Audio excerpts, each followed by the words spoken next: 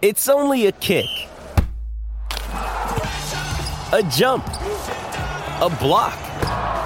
It's only a serve. It's only a tackle, a run. It's only for the fans. After all, it's only pressure. You got this. Adidas.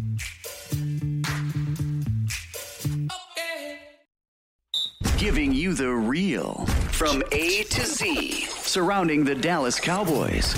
News, updates, rumors, transactions, takes, and more. So strap up, Cowboys Nation, and start your day off with A to Z Sports. Live with Will Steele. 3, 2, 1. Here we go.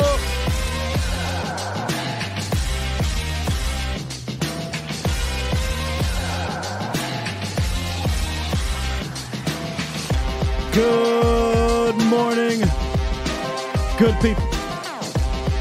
Welcome to A to Z Sports Live. We're streaming live on YouTube, and it's Tape Tuesday.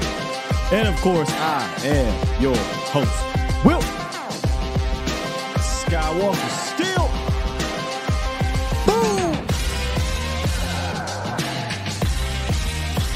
What's happening, good people? Coming up today, it's Tape Tuesday. And a lot of the things that we noticed on the broadcast view definitely came to life when we jumped into the lab. So we're going to take a look at my drive of the game a little later on, plus Sky Optics. There's a couple cool little things in Sky Optics that we all should be excited about, and we'll jump into that. And then in the roundup, we got trade rumors and we got injury updates. I don't know so much about those trade rumors, but it's something to talk about. Although I just happened to look over on Twitter, and looks like Coach Jerry Jones, owner, general manager, president Jerry Jones said, I'm not seeing anything at the moment. He said it would take some time to get a deal done. That's unlikely at this point. So kind of, we're supposed to talk about a potential trade rumor in the roundup, but then he goes on there. Yeah, always talks, but I don't know. Don't foresee too many things happening today. The trade deadline is at 4 p.m. Eastern, 3 p.m. Central. The Cowboys name always pops up around this time, so you really got to take some things with a grain of salt. But we'll discuss one of the players that they are talking about. When I say they, I mean the reporters, the insiders, et cetera, et cetera. And we'll see if Jerry Jones is fibbing or not fibbing. But what's happening, Bomb Squad? Bomb Squad! How y'all doing today? You know who's not doing well today? Davante Adams. Oh, Davante Adams. This was him after Davante. They said, Davante Adams, how do you feel? How do you feel with Jimmy Garoppolo as your quarterback, missing you for about 255 yards yesterday? How do you feel? He said, I just don't want to say anything that the media is going to blow up. I don't have the words. Man, we got to get free Davante Adams. I'm not even talking about Davante Adams to the Cowboys. Y'all got to understand, I'm a football fan. I'm a football fan. I love my Cowboys, but I love the game of football. And seeing a guy like Davante Adams just ride away in Las Vegas with that quarterback and that team is just frustrating, man. So free Davante. It might not happen this year. Maybe next year he'll get a chance to be somewhere. But, man, I mean, talk about – and it wasn't like the game was a great, amazing game from either side of the ball there. But you hit Davante Adams on two of those plays, maybe things change. But anyway, man, free him. Forget free Sam. Free Davante Adams, Cowboys Nation. You know what I'm saying? All right, let's hit this roundup. We got a good day in the film room for my drive of the game. And then, like I said, Sky Optics. Today's a good day for film. Good day for film. And tomorrow we'll carry that over on the other side of the ball as well. So let's go ahead and do it. It's time! It's time! It's time! It's time! It's time! It is time for... It's time for the morning roundup. Round 'em up, boys. Let me talk to you. Well, Jerry, way to ruin my roundup. So yesterday, Ben Albright, NFL insider, had dropped a little bit of a nugget. Somebody had asked him about Jalen Johnson and cornerback from the Bears. And he said, yeah, the Bills have interest and the Cowboys have interest. Interesting. Who is Jalen Johnson? Some people, don't follow the entire NFL, don't know who this kid is. He's a 4-year pro on the last year of his rookie deal, his rookie contract. And he's the Bears' best cornerback, and he's having a career year. He's their boundary guy, not a slot guy. Career best so far in completion percentage, career best in passer rating, career best in interceptions. And he actually played decent against us last year. But he's their best guy. He's their young guy, and they couldn't come to terms on an extension in the offseason. Obviously, they're not doing so in season. And Jeremy Fowler reported that he has requested a trade, and the Bears have acquiesced to that, and they want to move on from him or allowing him to move on. Cowboys, quote unquote, had interest, and they very well may have interest, right? But the interest can be, hey, Dallas, we want a second, or we want a third, or and Dallas might be like, hey, we'll give you a 2025 fifth, and they'll hang up, right? So it's a good corner. He's young. He is on the last year of his deal, so whoever trades for him is either A, getting a rental, or B, you're going to have to sign him to an extension after the season or tag him, and that tag money's a lot. So I don't know if it's as easy as 1, 2, 3 to trade for him, depending on the team, depending on your picks, depending on your situation at cornerback. If Dallas were to acquire him, he would likely push Bland back into the inside, which Bland has shown this year that it doesn't matter where you put him. Put him in the slot, put him on the boundary, dude is going to ball out. So let's just hypothetically speaking, right? Jalen Johnson. Cowboys trade for Jalen Johnson. Breaking news. He comes in right now, and he probably will be your boundary guy. And that pushes Bland back inside. So now you got Johnson, Gilly, Bland, and then Jordan Lewis goes back to being your depth guy, who, since the injury happened, I think is filled in fine. But you go back, if you were to bring in a Jalen Johnson, you go back to having that depth that you had coming into the season, which obviously is playing out right now. I do think there is something, though, too. If I hate to think about what happened last year when the Cowboys lost 2 of their top 4 guys and they were dealing with dudes off the street. I don't want to think that, but because Diggs went down early in the year, there's so many more games left, so much time to play. What happens if somebody else goes down? Now we're Eric Scott, Noah Igbenogany is scary. So I'm not opposed to bringing in some cornerback depth. I don't know if it'll be Jalen Johnson, though. But he's the name that has popped up, Cowboys Nation, and got till 3 p.m. Central. We'll see what happens. More on the injury front. More details came out for Tyron Smith yesterday. He wanted to go. He wanted to play. I mean, I guess Tyron, but it really came down to a true game time decision, according to those down there in Dallas. He wanted to play, but he was overruled by the Cowboys staff, and McCarthy said, he's not going to practice on Wednesday. I'd much rather him practice Wednesday than Thursday. I don't know what's going on with these Thursday practices, but I'd much rather him do that. We've been using Wednesdays as the vet days. I forget what Mike McCarthy calls it. So I don't expect him to practice. And there's going to be a couple other guys who don't practice. You'll see the NIR, right? Not injury related, just veteran rest day. My problem is it really doesn't matter with Tyron. I mean, he can wake up and his back hurts, his neck hurts, what Jesse said the other day. You know what I'm saying? He can just wake up and be hurt. So do you put him on and we joked about this like last year or 2 years ago, me and Vosh talking about this. Do you put him on one of these situations where big games, you throw him in there? Like this is a big game. Regardless of anybody, this is a big game. You're playing the Philadelphia Eagles on the road. This potentially can have ramifications for seeding. This is a big game. It is what it is, right? Divisional rival. You win this game, you're closer, only a half game out of first place in the division, and you're trying to play for home field. It's a big game. You bring Tyron in for these games, and I hate to be like this, right? Oh, you're going to play the Panthers, not a big game. They're all important. But damn it, I just can't trust Tyron to play them all.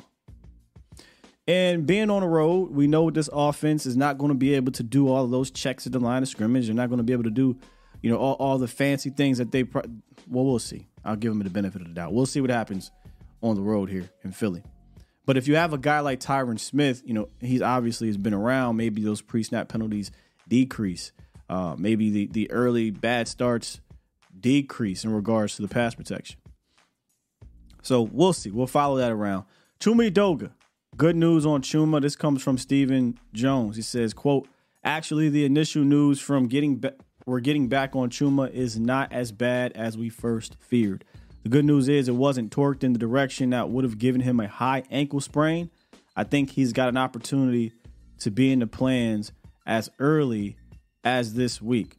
So if Tyron can't go, it looks like Chuma possibly could be able to go. And I hope so, right? Like I truly do, because the last thing I think you want for a guy like Austin Richards' first start to be on the road against that Philly front.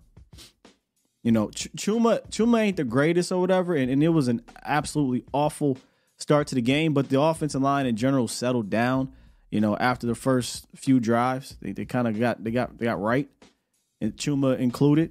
And he's been a fine backup for you. He's been able to come in and be serviceable and keep your offense afloat. And he deserves credit for that.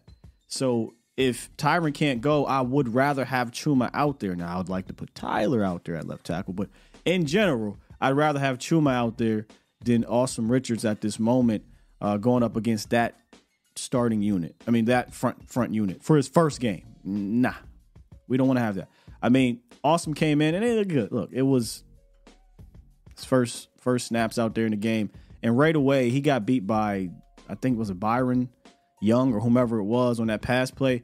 Might not even been Byron Young, but it was thank God that Dak got the ball off, because it could have been a sack fumble and it could have been bad. But not quite ready for Austin yet. Let's get him to build himself up in practices, maybe another season. But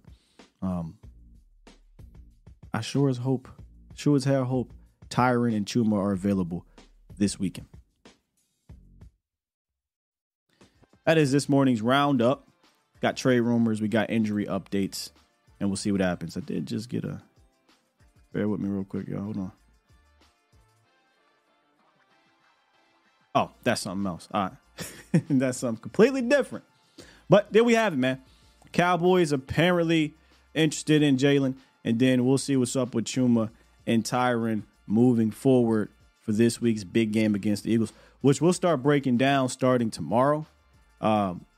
Today, obviously, we're going to jump into the lab here a little bit later, but tomorrow we'll break down this Eagles game. Big game. I mean, a lot to discuss football wise. Removing the whole rival aspect of it, football wise, man, this is a dream matchup for football fans to watch. So it'll be fun to break this one down, and you get a little bit of a cheat code for me at least.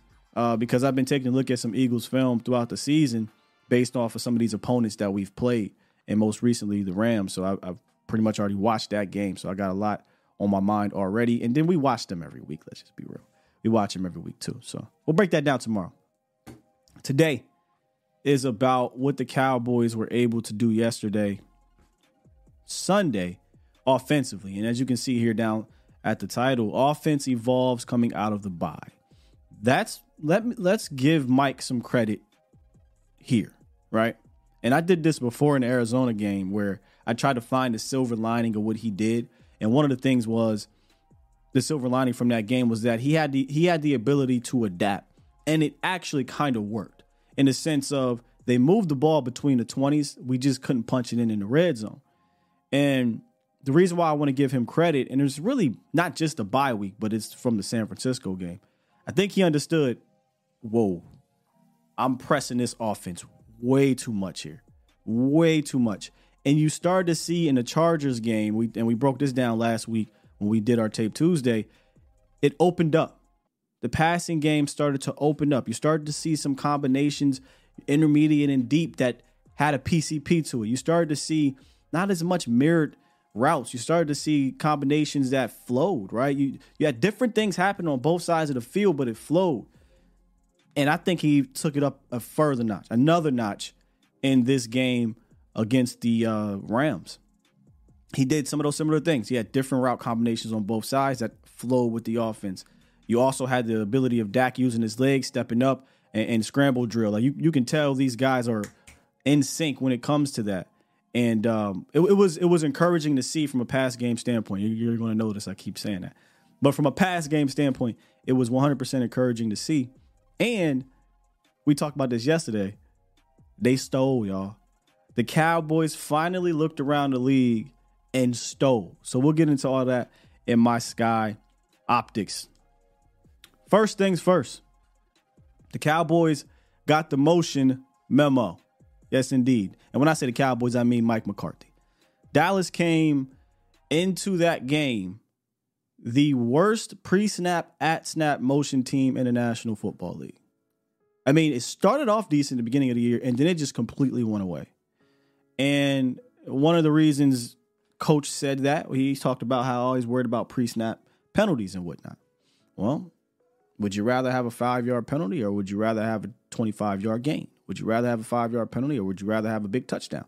Right? So you got to weigh the pros and cons of it. And you can tell he clearly didn't give a damn about no pre-snap penalties in this game. If we go back and look at, shouts out to John Oney, he dropped these statistics on the Cowboys using motion at the snap. He said, coming into Sunday, the Cowboys only use motion at the snap on 33 total plays. It's 5.5 per game. 33 total plays. I feel like the Niners and the Dolphins and the Rams and the Lions, they use pre-snap motion or at-snap motion 33 times a game. We did it 33 times in a year. Against the Rams, Dallas utilized motion at the snap 18 times. That to me, you go into the lab at the bye week and you say, okay, clearly when we utilize this, it helps us. So we need to utilize it more. So you got to give Mike some credit for that. Let's see if he can build on top of it next week.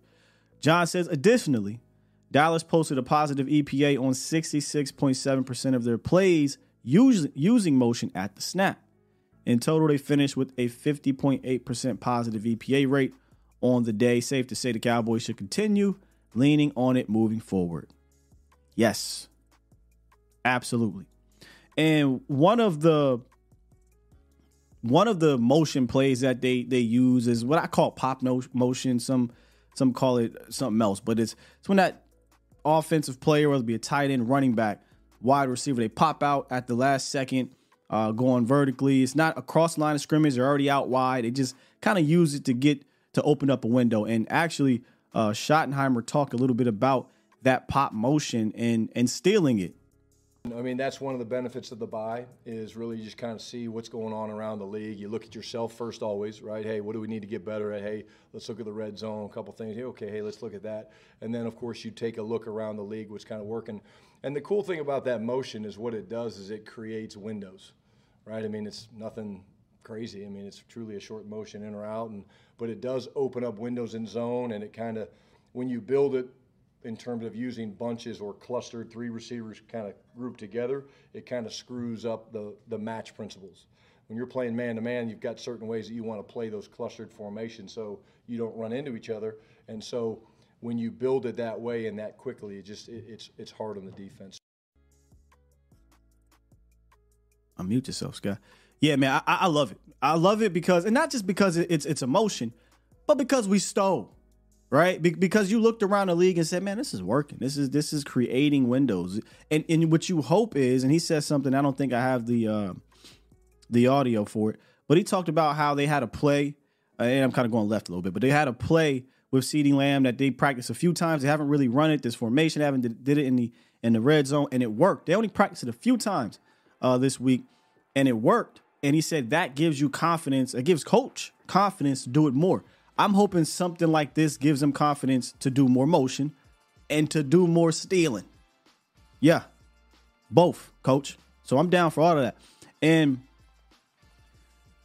what I think helped elevate the emphasis on motioning is the fact that you get Tolbert more involved. We talked about this on the show, weeks ago, and then I brought it up on the roundtable. I said, look, we all want to see Tolbert get more snaps, right? Want to see Tolbert eat into the snaps of Michael Gallup.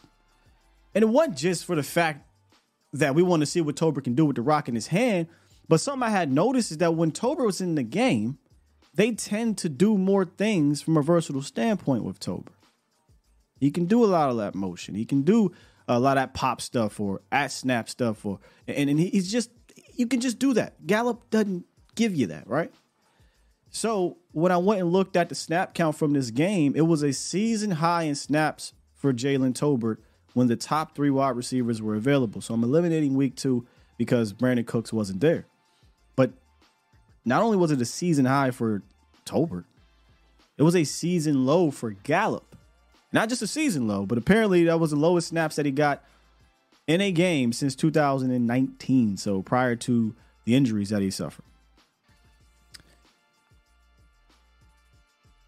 I think doing it this way, I don't know that they're going to swap snaps. Like, I don't think you're ever going to, shouldn't say ever. Injuries happen, things happen. I don't know that you're going to see Tolbert out-snap Gallup consistently just yet. We know how it is with the higher-ups. I don't know. I'd love to see it, but I don't think that's going to happen. However, I do think a Tolbert-Gallup snap split is beneficial to everyone, to Tolbert, to Gallup, to this offense. It's beneficial because, like we just talked about, Tolbert can do more things for you from a versatile standpoint with your offense, right? He can do those clear out routes more deliberately. He can be the move guy. He loves to do the dirty work. He'll bust his ass to do the dirty work. And eventually, Cowboys Nation, he's going to be rewarded for it. I bet you once Dak got on that plane and he saw that film and he watches it and he's going to say, oh, you getting busy like that downfield, Tolbert? Okay, I'll look your way. The 20 snaps in passing situations was a season high for Tolbert when, again, all 3 players were out there. And when you go watch it, you see Tolbert getting separation downfield. When I mean downfield, I mean on these 9 routes, if you want to call it a clear out, whatever. But he's getting some separation, and there was opportunities. Now, he's obviously not going to be the first look. CeeDee Lamb is. And the 2 times that there was an opportunity for a big play for Tolbert, one was a big play to CeeDee Lamb. The other, he was looking for him. Dak was really looking for Tolbert on that kind of corner route to the end zone, but pressure flashed across his face. He rolled out a bit, checked it down, and got the pass interference penalty. But when you go back and you watch the tape, you hope that seeing that encourages and gives Dak confidence that, okay, if teams want to show attention to CeeDee Lamb, which we'll take a look at in the film room, I know I can get Tolbert on the other side deep or whatnot. And what it also does is it will raise the efficiency of Gallup's usage. So instead of Gallup, because again, I'm not trying to throw Gallup out the bath. What is the baby out the bathwater, right? Like, he's on this team, you're not trading him, nobody's taking him. He's going to be here. So find better ways to utilize the guys you have on the roster. So instead of Gallup getting 10 targets and 8 targets and 12 targets, something like that, Gallup gets 3. Gallup gets 4. And he gets 3 receptions on 4 targets. He gets 2 receptions on 3 targets, right? The efficiency will rise for Michael Gallup now, as opposed to 7 targets, 2 receptions, 10 targets, 3 receptions. The occasional, you'll get the occasional good game, right? The 2 good games he had where we thought he was back. Even if you hate Michael Gallup or you talk poorly about Michael Gallup all offseason, when he had those back-to-back good games, you was in here just like the rest of us thinking, oh, well, Michael Gallup's back. But you've been had. You've been took. It's been had a little bit. Is he back from a physical standpoint? Probably. But he ain't that guy. He ain't back to 2019 Gallup. So don't utilize him that way. Take 3 of those targets, you give them to Cooks. Take 2 of those targets, you give them to Turpin. Take 3 of those targets, you give them to Ferguson. And now Gallup has 3 to 4 targets. And now he's catching 2 or 3 balls, and the efficiency raises. So this is a good thing for not just Tolbert, but Gallup. Their snap split, to me, if this is how it's going to be, Tolbert gets about 29, Gallup gets about 30, or if it's 33 and it flips from game to game, perfect. Perfect. And then finally, Dak's footwork mechanics were crisp in this game. One pet peeve I have, and I kind of developed this right after Jon Kitna came to the Cowboys. Really didn't pay attention to it. Again, it's 4 years ago, though. One of my pet peeves is, and this happens across the league, it's not just here with Dak. When quarterbacks that plant foot, it sometimes gets to swinging, and it kind of has this kind of open door type of situation on the release. It's not always a bad thing. Like sometimes some guys are just wide open. Sometimes it doesn't matter, right? Sometimes you hit a dime with it. But a lot of the times that can throw off your accuracy when you're trying to get the rock where it needs to be from a pinpoint standpoint. And it was something that Dak did coming in as a young quarterback, developmental quarterback his first few years. You saw his footwork. That back foot was always swinging. And then in 2019, Jon Kitna got here, and immediately, I mean, right off the rip, you saw that thing just planted. You saw him digging into the ground, and you got the foot twist, and the accuracy went way up. And ever since then, he's been much better from a passer standpoint. Once, I don't know if it was Kitna, I don't know if it was Tom House, whomever, but in 2019, I'm crediting Kitna, is when you saw his mechanics kind of shift. So when you go look at this game and you see some of these big time throws, he had about 4 of them, I think, in this game, and some really good ball placement. You look at his footwork and you look at, specifically his plant foot, and he's digging, right? He's pushing through. He's not swinging that thing. And for me, just little stuff like this, probably not a fun conversation. I love it. And I love it not just for him, but for when I see quarterbacks do it, it just looks good. It just flows. But Shadi also talked about his footwork too and his presser, and not just from a mechanic standpoint, but again, he mentioned this weeks ago, when Dak and this offense is flowing through his feet and not just 1, 2, 3 slant, but, get back on his back foot, plants it. And if he's not hitching a whole bunch and if he's not unsure of himself, usually good things are going to happen. So here's Shadi on the footwork from Dak. If you go back and you look at the little things, you look at his footwork, it's what we call plant footwork. So he's taking his drop, he sees the look, and really before even Ferg gets on top, he just puts his foot in the ground, he throws it to the perfect spot. And I've always said, literally, and Babe could probably speak to this, but you should be able to watch a quarterback's lower body to know how well he's seeing the game, because his feet tell you everything. If his feet are firm and in rhythm and, he's just, taking tight hitches and stuff like that, he's seeing things well. If he's kind of loose on his back foot or he's taking a lot of hitches, then there tends to be, oh, man, I'm not really sure what I'm supposed to do. So if you look at Dak's feet right now, he's playing with a lot of confidence and being very decisive. 100%, man. And it's not in just this game. I mean, most of the season, his worst game, obviously, was against the 49ers, and things were all over the place. It was just a bad game for him from a quarterback-wise. But of the 7 games, I think he's played really good ball in 6 of them. Has he completed every throw? Has he been perfect? Absolutely not. But he's really in tune. He looks really comfortable. He's dialed in, And now it's just about going out here because the schedule's about to get crazy after this upcoming Sunday. But now it's going out here and stacking this momentum. He talked about being in a rhythm. These last 2 games, he is clearly in a rhythm. So not just from a mechanic standpoint, but just everything. And just seeing it clearly, he's feeling it clearly.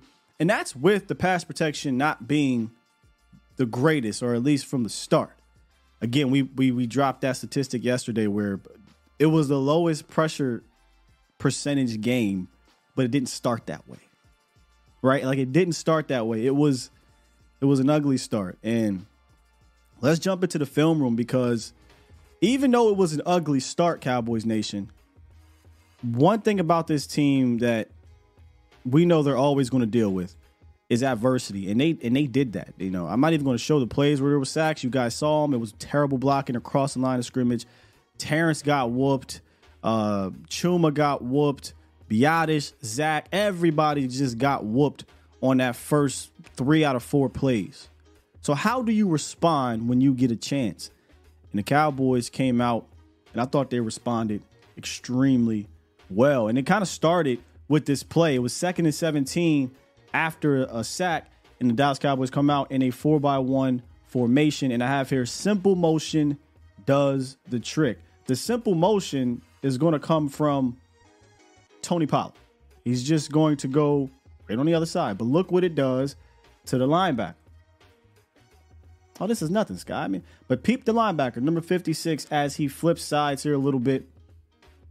And what it's going to do at the snap, if you look down here, I believe this is CeeDee Lamb, who's going to run a bit of a, not really a whip route. It's kind of a choice route, option route. But because that linebacker has to retreat back, CeeDee Lamb now has the leverage advantage. He can read him. So he sits, but Dak Prescott and him, this is where the option routes, this is fine because these are the two guys you can do it. He finds him. Nice little, CeeDee Lamb did a lot of little nuanced things. He finds him, and CeeDee Lamb understands I got this linebacker on my back hip, opposite direction, and run for a first down. Just a little motion, I think, sets that thing up. Because if the linebacker can stay where he was, then he can kind of force CeeDee Lamb to continue upfield, as opposed to CeeDee Lamb forcing the issue with him. Easy buttons. You missed it here. Cut it off real quick. But another pre-snap motion at snap motion with Jalen Tolbert. Easy buttons. Getting 88 involved. Long handoff. Might not look like much, but we're talking about a 5-yard gain here that gets things going, that gets CeeDee Lamb involved. I believe that was his second reception on the drive. I think he had 3 of them. I think he had about 3 receptions on that drive. All right, we come out in a 4-by-1. I love this play, by the way. And it wasn't even like the play was made within the play. But we got a 4-by-1 pre-snap motion.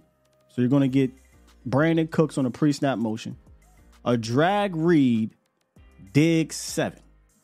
That's what I mean.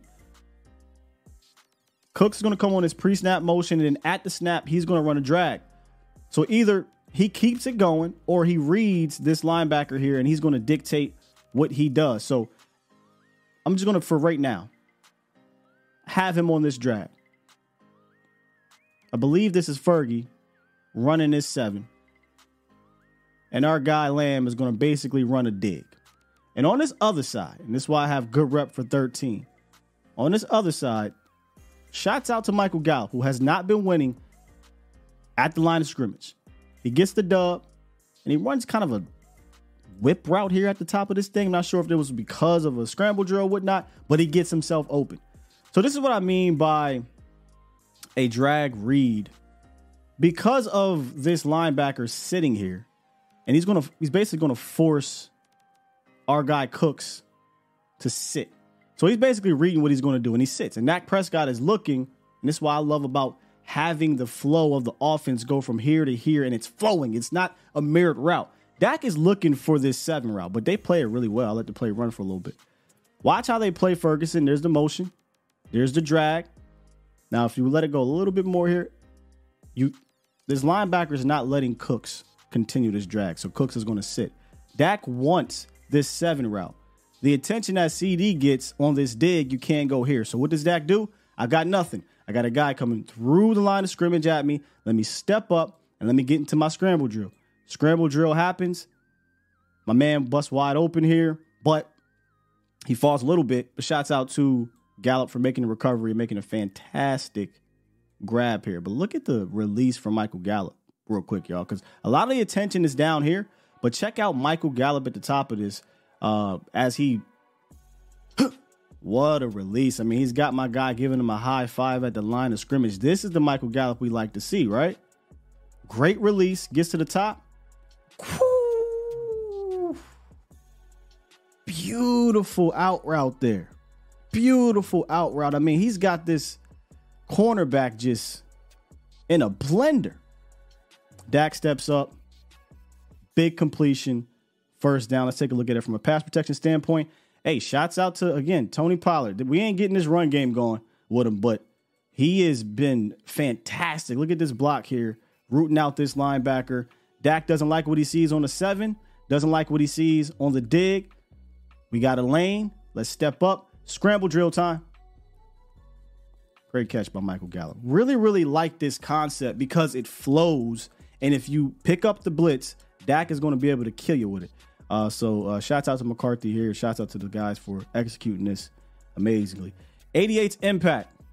Delay release, respect Brandon Cook's speed plus pass pro. All right, let's start with the 88 impact here.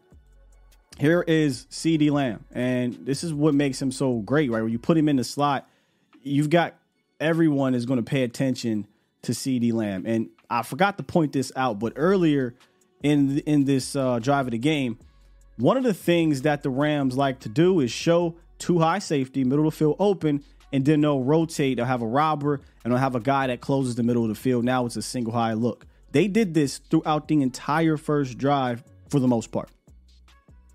And the attention put on Lamb allows so much green for a guy like Brandon Cooks, right? So you got to respect his speed. You cannot press Brandon Cooks here. You got to respect his speed. And what happens if you let the play run, this cornerback number one is going to turn his hips completely. And when Brandon Cooks, a veteran wide receiver, sees this is easy money for me to just sit down, right? And this is just pitch and catch and easy money. Now, what I really, really like about this, as we run this back a little bit, is take a look at Jake Ferguson. Now, remind you, this is the first drive. The first drive, the Cowboys surrendered 3 sacks. The Cowboys, the pressure was getting to you. So instead of just releasing right now, Jake Ferguson does exactly what Hendershot didn't do earlier in the year, which is a quality delay release. So he's going to go ahead and he's going to chip Byron Young or whomever this blitzer is, and he's going to get out here and make himself available. That little chip helps get a completion. Big play, by the way. These are 3 big plays on this drive. There's a chip. Look at the pass protection. I mean, this is what we want to see. Good pocket here, double Aaron Donald, everybody winning. Pitch and catch. You love to see it. All right, this was the best play of the day, in my opinion. Best play of the day. And it was the first touchdown to Ferguson. They're going to come out in a 4-by-1 formation with CeeDee Lamb down here at the bottom of the screen, forward to the right of Dak Prescott. And what makes this, again, a great personnel set, especially when you have this too high, is that it's going to isolate CeeDee Lamb if you decide to shift back down. Remember, they were doing this all first drive. Robber, close the middle of the field. Now they get down here. They don't necessarily do that, but he's still the read. That's why we have here backside safety read. Here's the backside safety. If he closes the middle of the field, we got 1-on-1 to CeeDee Lamb. If he helps out with CeeDee Lamb, we've got all of this space to operate, right? So I'm going to go ahead and let the play run. It'll illustrate itself. Let you guys know what I'm talking about. And we'll get the route combinations. So we have the go route for CeeDee Lamb. We've got the release here, the check down to Tony Pollard, and kind of a deeper out route, and then a dig for Schoonmaker. This is 12 personnel too, by the way. So we're going to get more linebackers. We're going to get a heavier set. That's why you got 2 linebackers out here, and linebackers usually can't cover as well, right? So if this safety wants to come help, which he does, it's going to open up things for our guy, Jake Ferguson, down the seam. And how many times, Cowboys Nation, have I come on here and screamed for the Cowboys to throw this shot to Ferg? Not Hendo, not Schoonmaker, hell, not even Michael Gallup, but Ferg. Four's eyes are key here. Dime. Absolute dime and fantastic catch. Let's take a look from this angle so we can show you why Four's eyes are key. At the snap, we're moving the safety right now. And if you actually go back and look here, safety's at the top of the screen. At the snap, look how far he gets over. Look at that jump.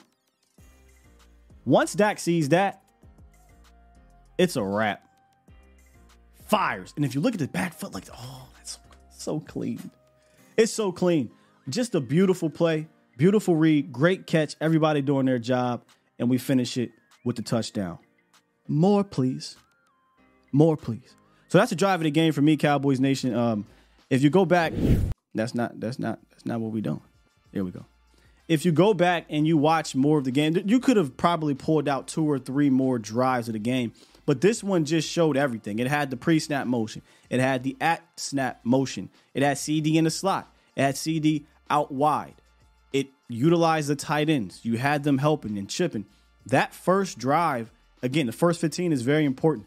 That first drive set the tone. CeeDee Lamb, 3 receptions, I think it was, early in that drive. So what happens when you get down to the red zone? CeeDee Lamb's cooking. So we got to pay attention to CeeDee Lamb. And you get Jake Ferguson down the seam and a dime at Dak Prescott. So, again, the offense showed some adaptation out of the bye. We just got to continue to build on that from a pass game standpoint. But man, what a fantastic drive. And just that throw and that catch, just good stuff, man. And look, Dak has thrown that 4 times this year. Dropped by Schoon, dropped by Hendo, and a drop by Gallup. Who comes through for him? Jake. And we talk about building confidence. Did you see Hendershot get another play like that the rest of the season? Mm-mm. Have you seen Schoonmaker really get that type of play down the seam? Mm-mm. Ferg wasn't getting them. He got one against the Jets or maybe it was the Pats. I think you're going to see more of that. And now it's on film, right? So now when we get down there, we get in that, I call it, that was the red zone. But if we get into that green zone, money zone situation, we're crossing the 50, we're in that 35 to 40-yard line, and they send Ferg up the seam, your safety got to make a decision. You want to deal with Cooks on this side, you want to deal with Lamb on this side, you're going to allow Ferg to get up the seam. I was told by a certain somebody that Ferg couldn't do that, but he showed you he could. He's been showing you he can. So start treating Ferguson like a tight end one, and I think he will reward you. He will reward you. Something happened. We good. Is everything good from a yeah, we should be good. From an internet standpoint. Somebody said something about the broadband. I got a little nervous there. But all right, let's jump into these phones. Let's talk to our guy Los. Didn't get a chance to talk to Los yesterday. What's up, brother? Hey, good morning, Scott, man. Hey, hope you're having a great morning. Victory Tuesday, as we say, I couldn't call. You had to leave a little bit early. And, yeah. You go get your bread, man. Go get your bread. You deserve it. Just one quick point, man. CD getting volume is something I love to see. And you said something before the game is getting others involved is something we need to do. But at the same time, Scott, it's almost we forget that playmakers are there to make plays, right? And I'm just going to give you this stat real quick. Before even this week, CD never had a touchdown. Just think about that. Huh? All throughout the 6 weeks, he hasn't had a touchdown until this week going against the Rams. That's not true. 2 of them. Well, from what I see on the stats, or was it 1 or 2? He had a touchdown. He had a touchdown before. All right. Well, let me see. The Cowboys versus Giants. I'm looking because he scored against the Patriots, Los. But go ahead. Okay, my bad. But anyways, my thing is, just getting them involved, and I feel like CD was a huge priority, and I think when we get him involved, it's way easier to get others involved as well because he's getting more attention, he's getting plays, and he deserves it, right? He's our X, and we got to treat him like the X. Now there is a concern about me with Pollard establishing the run. I want to be. But however, that doesn't mean we need that scheme. Go ahead. Yeah, Michael Gallup's our X, but he's our number one receiver. Gotcha. Yeah, I just mean X is number one. My bad. I don't mean it as a football terms. But now there is a concern about me with Pollard establishing the run, but that doesn't mean we need the scheme to be always running. I just feel like we got to capitalize of how and when we do it, because my conspiracy theory is I feel like they just given the sneak playbook this year and said, "Hey, get her done with that," because there's no way the plays that were working all last year and the years before, it's like we're not doing it. And I don't know. I just feel like we need to get him involved, and that's my point. Last but not least, shout out to the 49ers winning their Super Bowl 3 weeks ago against us, because ever since then they haven't won anything. So there's that. You peace out, Sky. All right, man. Hey, maybe there's appreciate you, Los. Maybe there's you play the Cowboys and you beat them curse type of situation. I don't know what the records are when you play the Cowboys and you play the next week, but the record is 0-8 combined. when you beat the Cowboys and you play the rest of the season. The Cardinals haven't won since they beat the Cowboys. The Niners haven't won since they beat the Cowboys. So yeah. I mean, look, get CeeDee Lamb involved. You're right, Los. I mean, continue to get him going and get him going early. We talked about that yesterday. CeeDee Lamb talked about how when he gets involved early, it opens things up. And that's so true. And it's not hard to get him involved early, in my opinion. Get him involved early, get him involved often, and it'll help your whole offense open up. As for TP, yeah, we're 100% trying to utilize him like a workhorse or a hammer, and that's goofy. But if you go back and look at this game specifically in the second half, when they got to the outside, I think it was 3 runs this time, y'all. 3. We went from 2 to 3, so maybe we'll get some more. They all worked. I mean, it felt like every time we got him on the edge, it worked. Get him in space, utilize him where he's successful, and then use another running back to do all that hammer stuff, up the middle stuff. And then, yeah, hey, all right, now that we did some of the hammer stuff, right, now we can bring him in, and maybe he can run one of those handoffs where you get the pull and it's up the middle, but it's not every game, or it's not every play. And, look, I get on the offensive line. Wasn't a great day. That just is what it is. It wasn't a great day from a run game standpoint. But they did have a handful of plays where they blocked it up well, and guess what happened? Guess what happened? The Cowboys had a successful run, whether it be Rico Dowdle, a few times he got it, or whether it be Tony Pollard. But more often than not, it was not blocked up great. And that's when you see just players or guys in the backfield. And here's the thing that concerns me. No, this is no disrespect to the Rams and no disrespect to the Chargers, but I would not look at those fronts and say, oh, man, these fronts are elite. Aaron Donald's elite. Joey Bosa, Mack are elite. But these fronts aren't some immaculate fronts. And they were kind of owning their line of scrimmage, and you're going to play better fronts. You're going to go up against one next week. You got the Commanders in a few weeks, too. And obviously, you got other defenses coming up. So we got to be better. We just got to be better and more consistent and open up these lanes, man.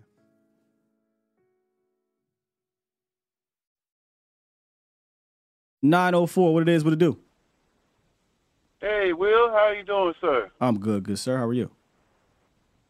Oh, pretty good, man. It's a pretty good week, and we got a big game coming up this Sunday. And, kind of my main concern is that offensive line, though, because, with Tyron Smith going to be out, and I don't know how long the other line is going to be out. And, man, somebody need to protect that blind side because, Philly's going to come at it. They're going to come with it, Yeah. So, it's my main concern, my too. Main concern is, Cause that's pretty much my only main concern. Because if Dak can get some time, and they play to the top of the game like they did this past Sunday, we can't be stopped. Because the only one can stop is ourselves. Yeah, you got to have and I know they went out and got help, and they got 2 Pro Bowl cornerbacks from the Eagles. You got to have a ridiculous secondary. I think if we're going to get time and we're going to dial it up like that, you got to have a really good secondary. If you don't get home. Right, absolutely. And because it's definitely got to, it's more important to try to get this running game going as well, too, So with Pollard, Pollard can, he's going to get his yards, but I haven't seen him get 100 yards in a few games now, since week 2. Yeah, so. I mean, he's had 100 total yards. He hasn't had 100 rushing yards. But yeah. Yeah, and that's a big concern because, I know McCarthy is more like he want to be balanced, and Dak want to do this dig and dunk, whatever. But I'm glad he did finally, using the vertical and getting it downfield because that beautiful dime pass to Ferguson that really set the tone. I was about to say, wasn't nothing dink and dunk about the last 2 weeks. No, it wasn't. No, he was more aggressive then, and Yeah. And then finally, they started to catch on, and and then finally Cook's getting involved.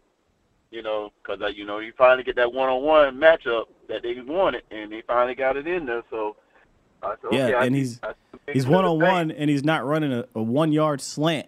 So, yeah. No, we got to take advantage of his speed, and so Philadelphia looking at that now. So, we got to respect his speed now. Sure. So now it opened up to everything, for Tolbert and even.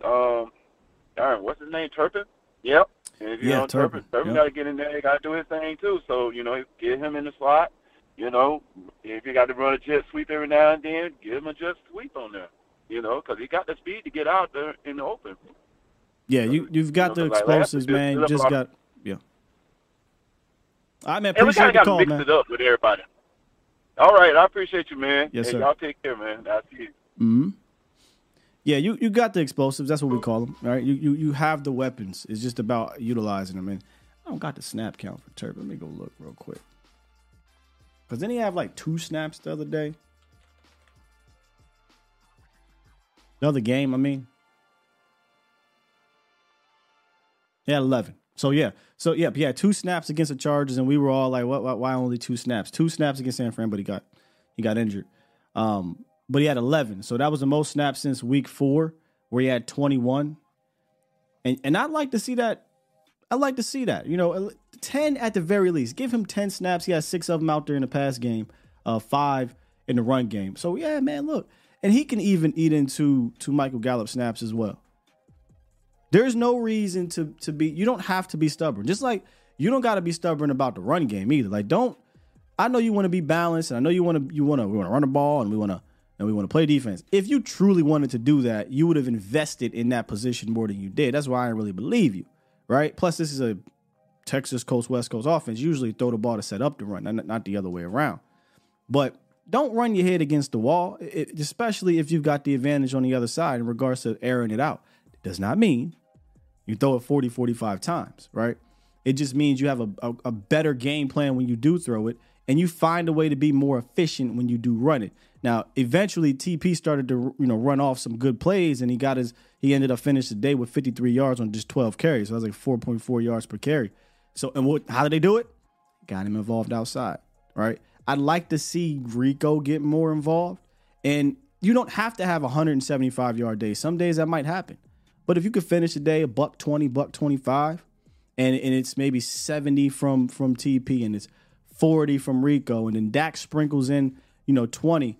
That's all you need, because you got the dudes out here, and you're starting to show a little bit from a pass game standpoint that schematically there's some good things that you can build on. So I've always been about being more efficient than being a team that needs to run the ball 40 times anyway. But we hadn't been efficient, and that's what scared me. That scares me. Let me say that. We haven't been efficient, and that's from a multitude of reasons, right? Schematically, blocking. It's not all together like you might see elsewhere. I don't remember you, sir, but I did save your name as Jive. What's good, Jive? Oh yeah, what's good, bro? Just remember the Titans guy. I know you called him recently, but I just don't quite remember. I was talking about remember the Titans and all that. But anyway, yeah. Hold up real quick, bro. I think you got me on speaker. You got me on speaker? Hold on. Because I can't hear you, bro. Can you hear me better now? I mean, I can barely hear you. I just don't want the viewers to not be able to hear you at all. All right, can you hear me now? Much better. There you go. Hello? Jive, call back in, bro. You hung up. Let's get Big Cat from New York. What's up, Big Cat? What's going on, bro? What's going on? Listen, I appreciate everything you say. I have some of these conversations too, man. But I'm gonna tell you, I'm being funny right now, but I'm being real. Everybody can have some of Gallup snaps. I'm just gonna say, Facts. let's get everybody involved. I'm really irritated that they haven't used Lipke with the starting offense. I'm kind of irritated by that because you brought him in there. This cat got some feet on him. I mean, for a big boy, he got a pair of pitter patters that make they thing do what they do. Just call them pitter patters. He holds his feet, man. His feet. You know what I'm saying? But this dude has a skill level that kind of combines a bunch of people on your squad, and you're not using them with the starting lineup. Another thing, man, I don't know, and maybe you can speak to this for me, right? I've heard. I want to make sure that I heard the right thing. Did I hear Richard Sherman say that CeeDee Lamb wasn't a number one wide receiver?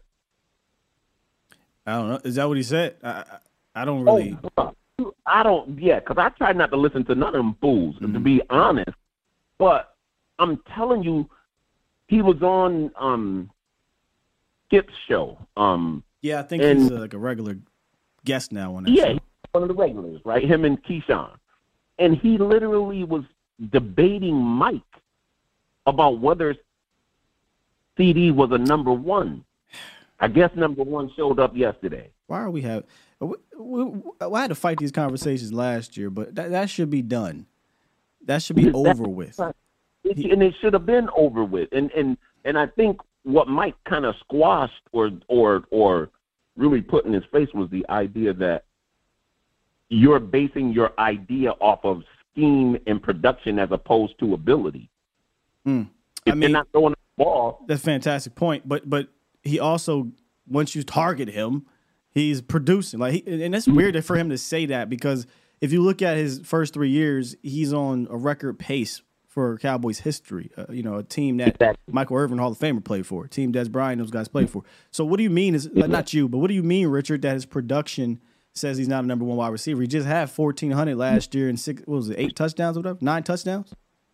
Yeah, one of the things I said in a kind of retort understanding with dude was I was like, wait, bro, so you telling me that if I flipped it on you, like you trying to flip this situation, I said, if I flipped it on you, you as a Pro Bowl quarterback, possible Hall of Fame quarterback or cornerback, are you telling me that if the reason they don't target you is because they don't believe you qualified to be targeted? Well, does that not make you does that not make you consider you one of the best corners, at least on the field in the league, when you get less target? Oh, come on, man. Some of the stupid rhetoric that they go through is just irritating. Did he just recently? I mean, look, I'm not trying to get all the way into it because you know how I feel. I don't even talk. Did he just recently say that? Yes, it was recent. After it was recent. After this game? The week. Not yesterday. After the Chargers game. After the Chargers game. How the hell you? All right. Right in that week. Right in our bye week. Whatever our bye week time was. How you watching that game and be like, yeah, this ain't a number one?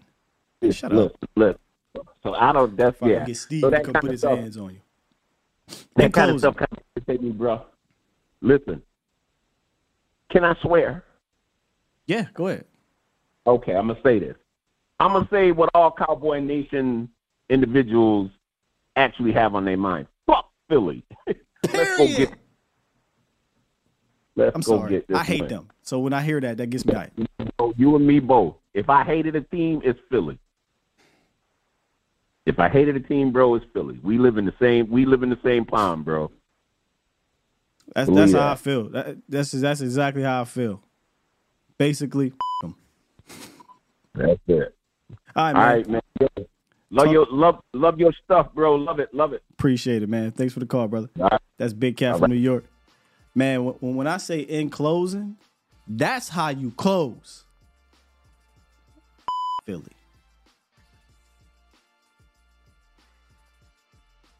I got a lot of Eagle fan stories from back home, man. Oh, lots of them. One day we'll talk about it. One day. Sherm, so I look over, Sherm wants his own show. Sherm has his own show. Shouts out to The Volume. On The Volume. I haven't followed him enough to know if he has turned into one of those, I got the spotlight now from a media standpoint, so now I got to be outlandish. I don't know. I don't know if he was quality and analyst prior. I don't watch him enough. But no, I didn't know he said that. I know Cowboy fans were saying that. I know there's a specific Cowboy fan that comments on this channel a lot that just, even after Lamb goes crazy, he's like, I don't like him. I don't believe in him. He ain't I'm just like, what do you want him to do? What more do you want that man to do? Keep scrolling. We need a real running back? A true running back, something like that? Where'd you go? You disappeared on me, recruiter. I mean, I said it. I keep sounding like a broken record. He talked about using Hunter Lipke more. I'm talking about using Rico more. I'm all for using this stable more. If you're not, and you go get a bag, then you got to use them, right? So I was thinking about this the other day. We're not using this stable. I don't know why. I don't know what the deal is. It's like they just completely forgot over the last 3 years you've used 2 bags, right? Minimum. And not just, we're going to spell you. We're going to give you a breather. You come in. No, you was using series for these backs. And this is what pisses me off. None of these backs can really get going at the way we're running and obviously how we're blocking, but the way we're running and rocking. What I mean is, you get 2 carries, you won't see a carry for 2 more series. Dowdle will get a carry and come out. He'll get a carry 3 series later. He'll come out, get 2 carries, and he'll come. How can Rico Dowdle even get going? As a running back, you have to kind of get integrated into the damn flow of the game. Right? And I remember how we used to use them. Talking about Zeke and TP. It was a series maybe for Zeke, and then the series for TP, and then that was cool for me. The whole idea of having TP be your RB1 wasn't about increasing Tony Pollard's snaps. What about doing anything different with TP? The idea was that, well, maybe we'll have a Rico Dowdle, or at the time Malik Davis was heavily talked about, or whomever, whatever the running back we talked about drafting and paired with TP. That didn't happen. So we were like, oh, okay, maybe Rico would be the guy. Rico started doing some good things. Here we go. Rico, 21 touches in the first 3 weeks and a touchdown. Ever since then, he's just treated like it's nothing. I don't understand the usage. I'm not opposed to bringing in another guy. I've said this many a times. But tell me when we do that, we're going to use that guy. We're going to use that guy to his strengths, and we're going to use the stable and not do what we're continuing to do. So I'm looking at the big picture. Everybody is focused on the small picture. Let's not be small-minded. There's a big picture issue when it comes to this running game. I don't think it's that difficult to see, but adding a running back doesn't just automatically fix that unless you're willing to fix how you're doing this thing. I'm open for it. Hell, who would not be happy to bring in a Derrick Henry or the cat from Denver, right? Cooks, I don't think you're really getting much different than what you got here with Cooks. But if you're going to bring these dudes in and you do nothing, right? So instead of TP was averaging like 12 carries over the last month, getting 12, he gets 10, and this dude that comes in gets 8. What are we doing? There's just no rhyme or reason to how we're running and why we're running. So I'm more fed up with the utilization of the run offense than a particular player. And we can go deeper and talk about the O-line, but y'all don't ever want to talk about that. The O-line has been stank with the run. I don't know what else to tell you. $9.99 to go watch it on All 22 if you want. It's been terrible.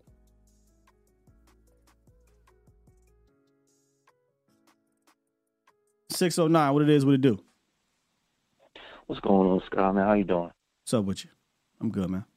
The perfect segue on what you was talking about with the O-line, because that's exactly what I wanted to talk about. Terrence Steele on the right side, man. That injury is showing that he's not fully healthy.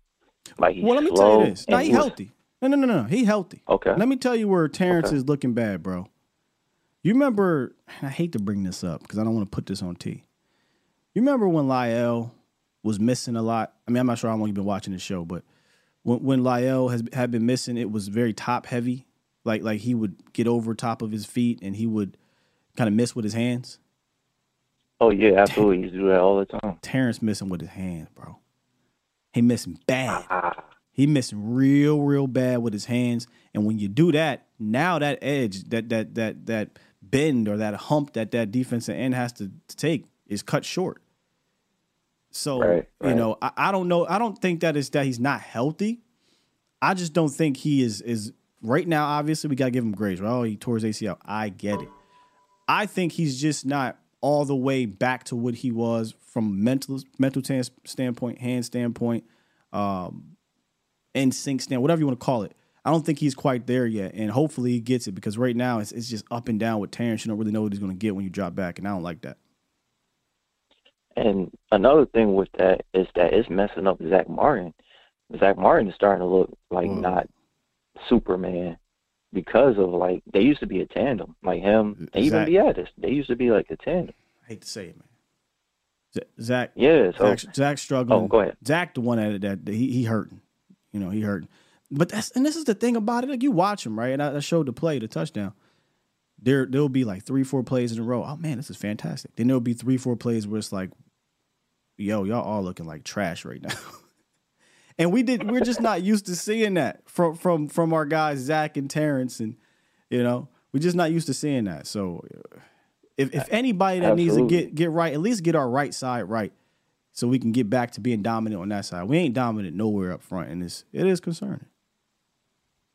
Right, and also McCarthy, now that he's like the head of the play calling, he never was real big on running. He was always big on the passing game. Mm-hmm. So, like, I don't see that really honestly changing. Even if we do get like a Derrick Henry, like, it would just honestly, with our run blocking and adding McCarthy into the mix with Derrick Henry, I don't see that happening like anything good.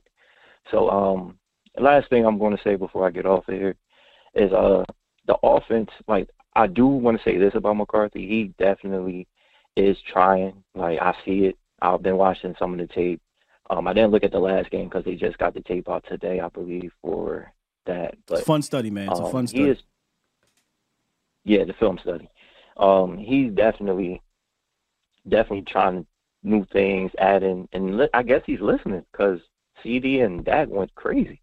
Like, they're going crazy. He's giving it to Jake Ferguson. Like, those are the two, to me, those are 1 and 2. And then give Cook some looks and TP. But that's my personally, like, 1, 2, 3, 4. So that's all I wanted to say, man. I appreciate everything you're doing later. Thank you, brother. Good call, man. What's your name? All right. Kevin. Kevin? Yeah. All right, man. But just put you down as Kevin. I mean, yes, sir. All right, yes, Kevin. sir. Salute. What did Kevin say? I'm sitting over looking to the chat. Said the caller is wrong. He ain't say that. He didn't say that caller. Oh, it's just you. I thought I saw 3 different people talk about the call. What did the caller say? I'm not really that we talking about here. Get the caller off the phone. He didn't. What? Oh, that's just you. You're the same person that keep dropping that. All right, never mind. Happy to look over and saw a super chat from Super chat. Ryan. Appreciate you, man. Dropped the dub. Said running back makes no sense. Issue isn't running back. It's the whole line. We are compromised at center, right guard, right tackle, left tackle. I mean, you just say the whole goddamn line. Because of injury, we are getting no push at the lines, so it won't matter with running back there. Wide receiver, O-line, linebacker, those are their greatest needs. So I like to look at things from both sides. I agree. I think the line is the biggest issue, but I'm going to look at the other side for those who do believe that running back would be the magic elixir. I will say this. I'm not going to say it doesn't completely matter, right? Because if you get a specific guy with a specific set of skills, maybe that dude can pop one for 60 yards or something like that. I said this the other day. But yeah, the big picture is we're just not getting. We're just not blocking well. Don't believe me? Go listen to Nate Newton, 6-time Pro Bowler, 3-time Hall of Famer. He talked about the O-line is just not getting movement. They're not nasty out there. It's just when you watch and you go look at Derrick Henry, some of his games and runs, you see a line kind of in sync. You see lanes, and boy, when you get Derrick Henry downhill, good luck. Our line, you sometimes don't even know where the play's at, where it's going, which side of the ball you on. It's like a whole bunch of car accidents at the line of scrimmage. It's concerning from a run game standpoint. They usually get in a groove from a pass game standpoint throughout the game, but a run game standpoint, I can't say they've been in a groove. I just can't do it. Everything good? Y'all said y'all got it? He said he spammed one thing. Nah, that wasn't Kevin Moore. My guy, 100 grand. Shouts out to Iceberg Slim, man. Appreciate it. He says, still, I was so wrong about Jake Ferguson. That seam route touchdown was freakishly insane. His size and length are a problem. Hey, man. Where my button at so I don't cuss on you? Players too, man. Players mess up too. I mess up all the damn time. When you talk 5 days a week, really 6 days a week, you're going to say something that you're wrong on. It is what it is, you know. But I'm glad you're coming around on Jake. Now, if he go and drop a ball, don't come back on here talking about Jake Ferguson ain't shit. You know what I'm saying? Don't do that. Because Jake has shown he's caught 24 of his last 27 targets, I believe, or 26, 24, 26, something like that. Ridiculous catch rate. You see his athleticism. He's a top 10 guy in yards after catch. I mean, Jake is tight end 1, man. Use him like that. You know? Use him like that. Greg Starr. Super chat. He dropped 5, said, I know we hit on draft picks. At the end of the day, it doesn't hurt your team when you get a proven player at a position of need through a trade. Absolutely not, Greg. I'm all about that. And at this point, you could talk me into moving my second round pick. See, I'm not the draft guy that's like, look, I want to draft everybody. That ain't me, man. I'm more along the lines of, well, who can I get for that second round pick? Because the odds of the second round pick being better than a potential star or Pro Bowl or whatever, give me that guy. Especially the odds for the Dallas Cowboys. 4 of the last 5 second round picks have not worked out so well to date. Now, we still got a TBD on Sam, but let's just be honest. Year and a half in, I don't think we'd all be jumping for joy for what's happening with him. So I'm all about moving that second round pick at this point. I used to be like, 4th to 5th that we done before. I never believed that we'd ever trade a 1st or 2nd. But at this point, you got to start looking at them second round picks like, hey, man, let's move them things. Matisse said, build around Ferguson, and I got you on the horn. No, that ain't him. Build around Ferguson and develop Schoon in the offseason. I mean, you could still develop Schoonmaker right now, right? Like, Schoonmaker, he got a nice little play action. I think he even had a delayed release. I can't remember. Got a little pop pass, gets upfield, 16 yards or whatever it was. That's fine. You can use Schoon like that. Use Schoon blocking. He's a good blocker. Sending Schoon down the field for contested catches when we did our draft evaluation, that was one thing he did not do well. Nah. That's a misuse of your resources.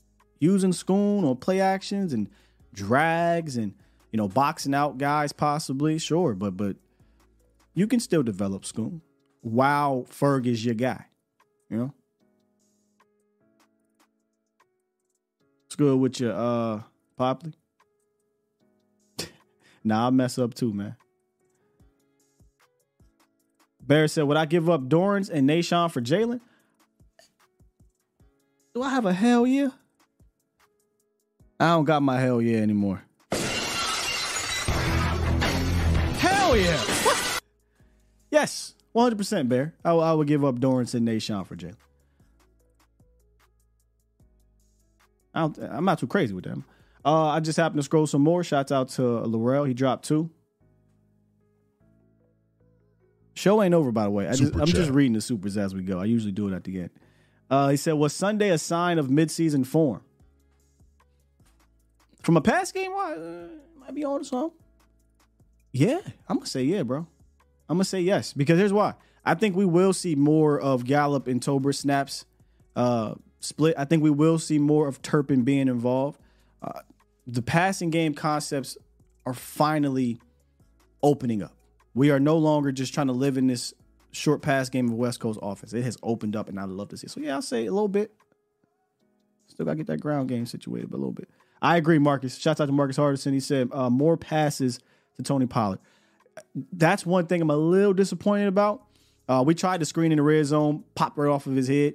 But let's get him involved more outside of the red zone from a pass game standpoint, too. And it don't got to be just a screen. Swing that thing to him. Get it to him right now. You get him in space.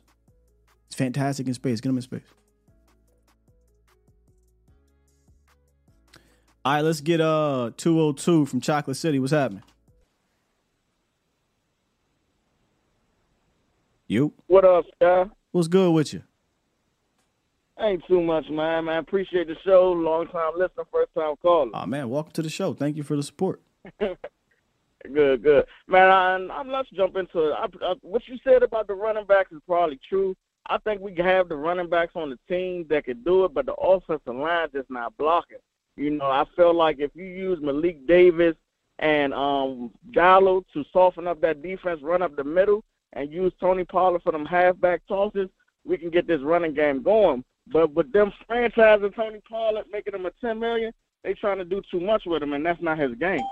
And the funny thing is, and I always have to smile when I not hear that, but initially you would think, right, without really looking at it, that, oh, man, we using Tony Pollard too much.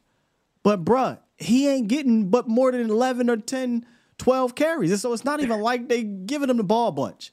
It's about how they giving them the rock. That's what infuriates me the most. Right. If they were running Tony Pollard 25 times a game, 20 times a game, I'd be like, yo, this is way too much, just period. Forget the how. He shouldn't even be carrying the ball 20, 25 times a game. He getting the ball 11, 12, 13, and 9 of those are an A gap.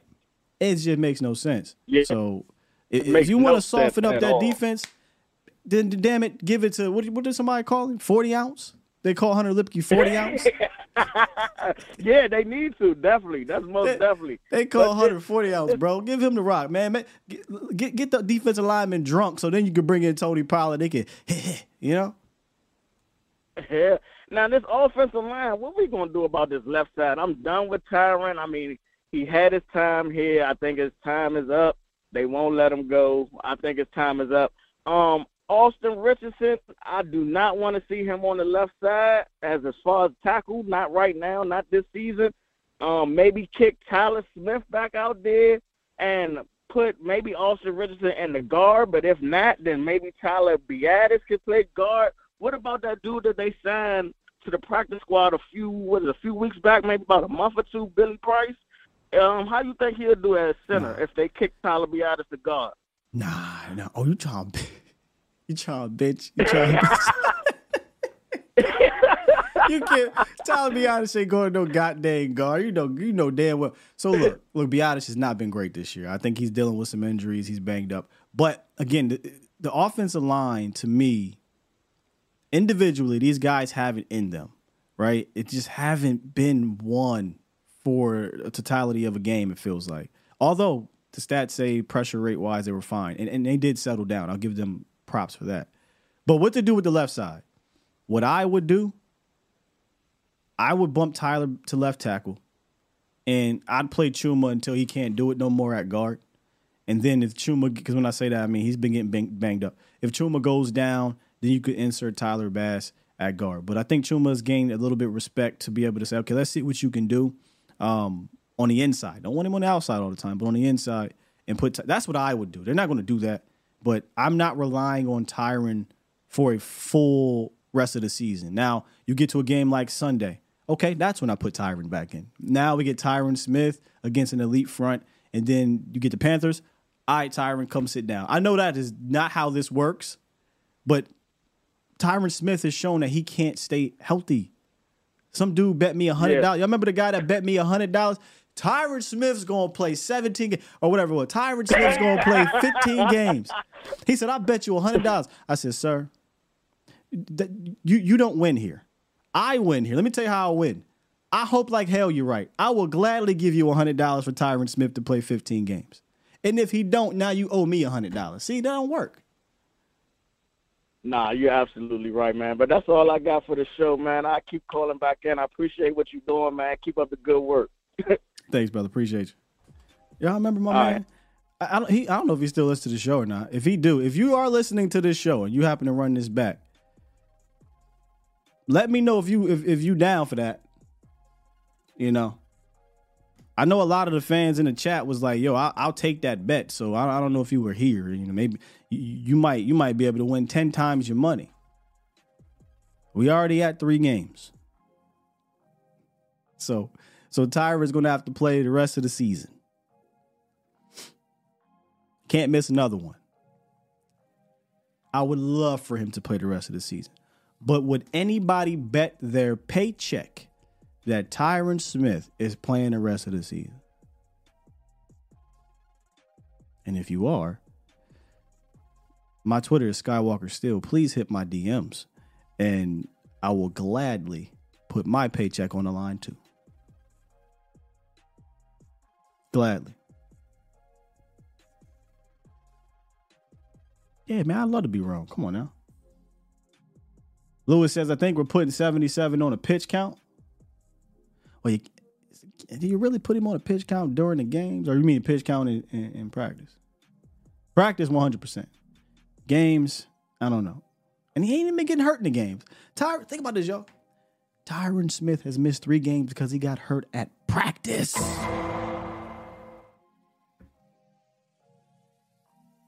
going on, man? Why would he practice? I'm not even practicing Tyron Smith. I'm sorry. I'm going to go on left a little bit. Why would I even have him practice? You just show up to the game, bro.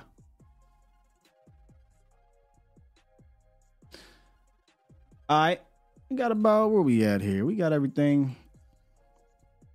1, 2, 3. We got 4. We're going to end this thing with 4. But before we end this thing with 4 bars, I want to talk to you guys about what's happening on Friday. I will be live at BT Furnishings in Garland, okay? And that's for those who are around the DFW area. If you are here in the DFW area and you got time to come down on Friday, please do. And I'm not saying that like come down and watch the whole show or anything, but this is why I'm telling you this.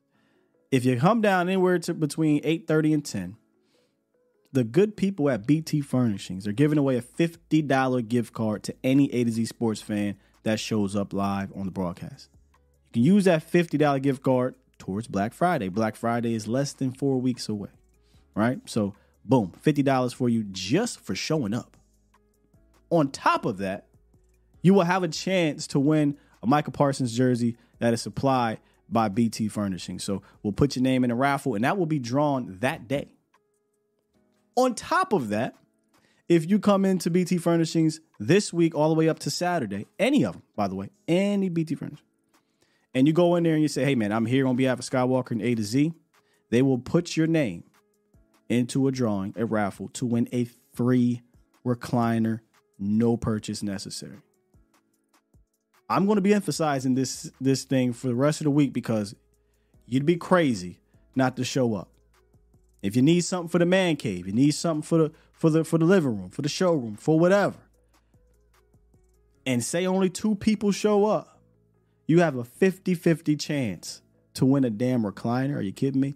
So if you are in the DFW area, come through the BT Furnishings location in Garland and on Friday and get your $50 gift card and have a chance to win a Micah jersey. If you're not, or you can't make it on Friday, but you can any other day between today and Saturday, just head on in there and say, hey, I'm here for the A to Z Sports Special. I'm going to sign up, and they will put your name in the drawing, and we will draw that on the pregame show on Sunday. So make sure y'all come through. Let's get back into the horns. Jay Jack, what's good, bro? Hey, what's good, bro? What's up with you? And you already know how it's going, bro. Listen, with the offensive line shuffle you was talking about, I would go ahead and put Tyler at left tackle, put Doga at left guard, and I use Tyron Smith as a relief for Terrence Steele while he works his way back. He's struggling because he's struggling a little bit. You know what I mean? So and that at the same time, you still get Tyron Smith. He ain't out there all game, every game. You could reserve some of him for the postseason. And as far as the trade thing goes, I think we played too well on Sunday for Jerry Jones to pull the trigger on any trade. Like, if we would have struggled on one aspect of the game, like the offense played good, the defense played good, special teams played good. If we would have struggled somewhere, I think they would have pulled the trigger on the trade. But I hate that. I think the team just played too good for. I think they just got too much faith in what we got right now. Like, I think we got a good team though, but I still think we should make a move to put us over the top. Like how San Fran stacked the deck last year with getting McCaffrey. I hate the thought process of we play so well, let's not do it. The filthy Philadelphia Eagles beat one of the best teams in the National Football League, handedly, by the way, on primetime. And the very next day, they said, nah, we want more. Now, is that going to, like I said, when they made the trade, when they went out and got Kevin Byard, is that going to put them up? I don't know. I mean, it may not work out, but it's about making the attempt to either strengthen the strength or strengthen a weakness. So I'm not saying this is you. I'm not hearing them if they say, oh, you know what? We played so well after the Rams game. We don't need to go out and make a deal. That's a terrible thought process. You should be like, let's go try to make our team better. If it doesn't work out, it doesn't work out. But you shouldn't come out that game saying, I'm not picking up the phone. We good to go. Never. Exactly. But being Cowboys fans, as long as we've been fans and knowing Jerry Jones and the way he operates, is like I can see him saying that. I hope not. What? Bear with me for a second here. Cowboys traded for Jonathan Hankins before the Bears game. All right. Was that after the Lions game? Yes. So the Cowboys were on a pretty good win streak, right? Or they were like 6-1 or something like that. So just look inside your own building. Cowboys were winning. They were playing well from a win-loss standpoint. They still went out and got help. So they should still look to do it. If they don't do it, I'm not going to sit here and whine about it. We've got to move forward. But you had a chance to make your team better. You pick up that phone and you damn try it. Yeah, I just want to ask you before I get off of here, who is the guy, like if there's any trade that needs to be made, who is the guy that you would like to see Jerry Jones go get? Is it Al? Is it Shire? I can't pronounce his name now. It's kind of slipping my name, but the linebacker Shire from Titans. Tennessee. So I'm a big fan, bro. I'm a huge fan. Now I get that, Bell and we got Clark, and Bell's playing fantastic ball. You got Clark and you just got Evans, but I think he could be him with Bell. I think would be stupid crazy athleticism and pop, and just the whole mentality of that linebacker room changes if you bring him in there with a guy like Bell. So that's kind of more of a realistic name. I mean, there's other names that's just not going to happen, right? Like a Jeffrey Simmons, Devontae Adams, Derrick Henry. Like, I don't think these guys are going to happen. But so I'm thinking like realistically, right? And this is a fun conversation. We could have did a whole show on it. I was in the Illuminati chat yesterday, and I was like, Shire is one of them. I know this ain't a big name. It's a big name, but it ain't a big deal to most people. Zach Ertz, right? Zach Ertz, I think, can help that tight end 2 spot. And I said this. I said, if we're not going to go get a Derrick Henry, if we're not going to block better up front, if we're not going to have a better run game scheme or plan up front, then lean into these weapons because you're going to be throwing the ball, right? So get me more weapons. You can say, well, Sky, you got enough. Yeah. Fine, we got enough. More. You know what I'm saying? More. Yeah, that's because if you're going to throw the ball and you ain't going to run it a bunch, then go get me a tight end 2 that can be a pass catching option, right? So now you got Zach Ertz and now you got Jake Ferguson. So when I go in 12, Zach can be more of a threat than a Luke Schoonmaker. If you're going to throw the ball more, and we see what's happening with CeeDee Lamb on the boundary, Hunter Renfrow, right? A guy that you can throw in the slot. Now I can put CD out there at the X a little bit more. Now we talked about this before. Now you got to make a decision. I got CD on one side. I got Cooks on the other side. You as a safety have to make a decision that opens up the middle of the field. Some can say just throw Turpin out there to be the slot. That's fine, whatever. But I'm just thinking about if we're not going to load up on a running back like a Derrick Henry, and we're not going to block better or scheme better from an offensive from a game plan standpoint, and I'm looking at an offensive trade, obviously it's another weapon. Jerry Jeudy was another guys talked about. But we got the weapons. I ain't going to lie to you, J-Jack. But I'm just saying, if I'm looking at a realistic guy, I don't think Hunter Renfrow throws off your entire plan, and I don't think a guy like Zach Ertz throws off your entire plan. And that's just throwing names out there. It's just weird though with like, you're trying to develop Schoonmaker or whatever. I understand that, but it's like you got a young guy learning from other young guys. Like there's no veteran presence on IR at the tight end position. Like I just don't understand that aspect of it. And as far as like the Tony Pollard usage, it's not like this guy's new to the team. He's been on the team his whole career. Right. Like how you not know how to use a dude you had here for 4 years? Like you used him to a point where you seen something from him to franchise tag him. Hey, so I like why not? Something's a good one. I don't understand it, bro. But I like what you're doing. Keep doing your thing, my boy. I'm gonna get with you. All right, bro. Appreciate you, man. All right. I see some names flying around here. I didn't know old boy went on IR. Zach Ertz. I I like Sutton. I like Sutton to be that bigger body wide receiver. You know, Gallup hasn't necessarily been the jump ball contested guy in regards to efficiency this year. I think Sutton could be, maybe. I love that name, Iceberg Slim. I wanted to keep Said over Gallup. You know, I feel about Said, and he already has the experience with the quarterback. I think Said Wilson would be awesome. Yeah. But yeah, let me just reiterate here. I'm not saying you have to go get another weapon. What I'm saying is if you're not going to fortify the run game in any manner, right? Meaning going out and get a Derrick Henry type, and there's probably only 2 of those that might be available, or you're not going to block better from a run game standpoint or plan better, and you say, well, Scott, we need to get something on offense, and then, yeah, it's a weapon. Offensive line. People are saying get an offensive lineman. How many teams are trading quality offensive linemen? It's really hard to get an offensive lineman out here. But for me, the realistic part, I would love to get, am I saying it right? Azeez? I believe it's Azeez Al-Shaair.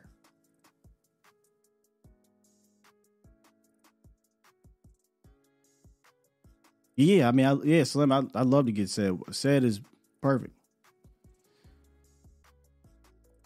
Mel said, would you do a 2 and a 3 for Tay?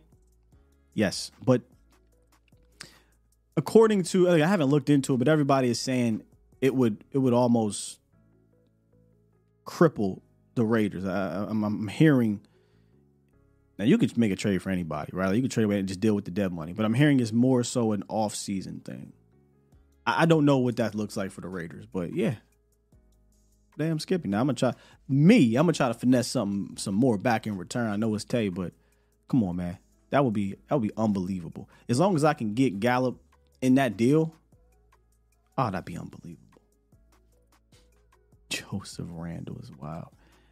CJ, what's good, man? Long time. What's going on, Scott? How you living, man? I'm doing very well, brother.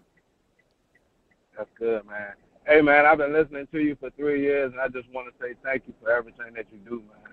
You make me look at the game a whole lot different now, man. I appreciate you, Scott.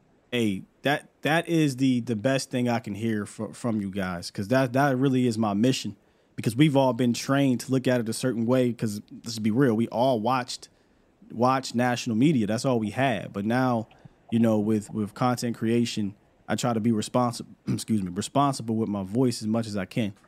And to hear that, man, that's love. Appreciate you, CJ. And I appreciate you, man. But I wanted to call and say, this past weekend, I feel like we got busy in the middle of the field a lot more. Did you notice that? Yeah. Well, yeah. I mean, we really got busy in the middle against the Chargers, but we emphasized it some more. We didn't have as many completions in the middle, but we still had a lot of route concepts going there, and I appreciate that. Yeah, because I remember you saying it during the off season and at the beginning of the season, a couple games, that we wasn't attacking the field as much as we should have been. But I definitely seen it this past weekend. And another thing, one thing you have taught me is when it comes to that mental side coming off of an injury, and I'm looking at Tony Pollard and Terrence Steele, do you think that mental part is really messing with them? Because they can't really dig that foot in the ground as much? I don't know about TP necessarily, because I mean it's weird with him because he's still, I think 5 out of the 7 games or 6 out of the 7 games he has a breakaway run in the sense of 15 plus yards on the season. So in the past game, he's got a 100-yard game in 3 of the games this year. So he's still productive when he's used the right way. So I'm not out on the fact that I get he had the injury, but I don't think the injury is what's making his production is what it is right now. For Terrence, I won't fight you at all if we say the injury is affecting him. It may be, but when I watched him, at least in this game, he was extremely sloppy from a technique standpoint and missing with his hands and just getting whooped. When he was good with his hands and when he wasn't bending over his body, he had quality reps. So I don't think it's far-fetched to say these injuries might be in their heads, but I see it more from a Steele standpoint than a Pollard standpoint. I've seen Pollard, take one outside and get 26 yards, or get up the middle, make somebody miss, and get 20 yards. Right? I haven't seen Steele just totally dominate an entire game yet. Because that one pass that gave Tony Pollard in the middle of the field where he had a nice run, I feel like he would have scored last year, but I feel like him running up the A gap is really taking a toll on him. He probably was tired, and he would have got that. So you didn't hear his explanation? No. Yeah, he didn't know bro was there, so he started to coast. He said, if I'd known he was there, I would have just kept going to the left and I'd have just scored. I thought the same thing. I was like, you know what? He in that play, he had blocked, who was it? I think he blocked Khalil Mack. So he was helping with Khalil Mack in the line of scrimmage. Then he, gets loose, breaks a tackle. I'm thinking, yeah, he probably got tired. But then it's like, nah, I didn't see him.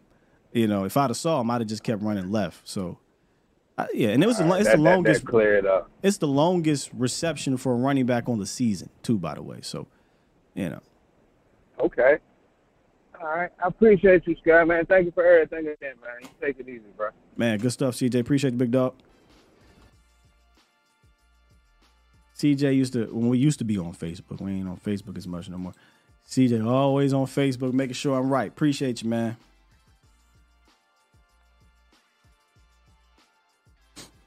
Jay Lombardi, why are you dropping all these names, man?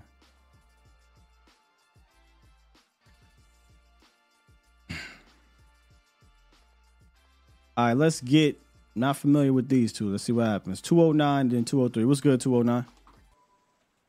What's good, Scott? How you, bro? I'm good, brother. Last time I spoke to you was just before the season started on Vacha's show. Everybody Uncle is my name. So we talked about the Giant game, and the one dude was like talking about special plays, and we were talking about talent beat scheme. I forget what the conversation was, but I do have a couple of comments to make about what we've been talking about. A lot of people are forgetting that we changed offensive line coaches, bro. And in a lot of ways, that has a lot to do with it. We're doing way more pulling. We're doing a whole lot less dueling, if you notice. And I do watch the All-22. Mm-hmm. So for me, I think it's just a matter of, number one, we don't have a continuity. And playing offensive line in high school, I can tell you continuity is a huge part of the success of a line in the running game. Very true. And so because of the lack of the running game, the play-action game hasn't been what it's supposed to be. And so you see struggles. Now, here's the other part of this. Can I push back on you real quick before you get to the other part? Go ahead, bro. Go ahead. So I'm not going to be naive and act like if you're running the ball really well, it doesn't help in play action a little bit. But what I will say is you don't necessarily have to be killing it on the ground for play action to work. What you need to be able to do is show a deliberate attempt to run or show a formation that may look like a run. When we doing play action out of shotgun, that shit ain't going to work. But if you get under center, right, and you're doing play action, it's not always play action boots where you can let a free guy rush. That's just stupid to me when you do it all game. What happens is you get a sack like you saw in the first possession. Then you have issues. But if I always say go watch how the Vikings run play action. If the Cowboys did it in that manner, it'd be money all the time. And we did well in play action in this game, but I just say it's about how you do it. Play action out of shotgun, bro, is not going to work. Play action under center, or maybe you get some pre-snap motion where it looks like a run. That might work.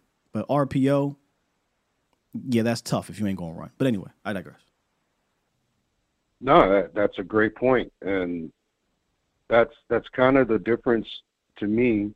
And when I watch this year, as opposed to the previous years with the previous line coach, is that these guys, it's like I said, the old school way of coaching a line is through continuity. This guy is really old school, and he doesn't have the continuity to feel like they can put in the sets they want to put in.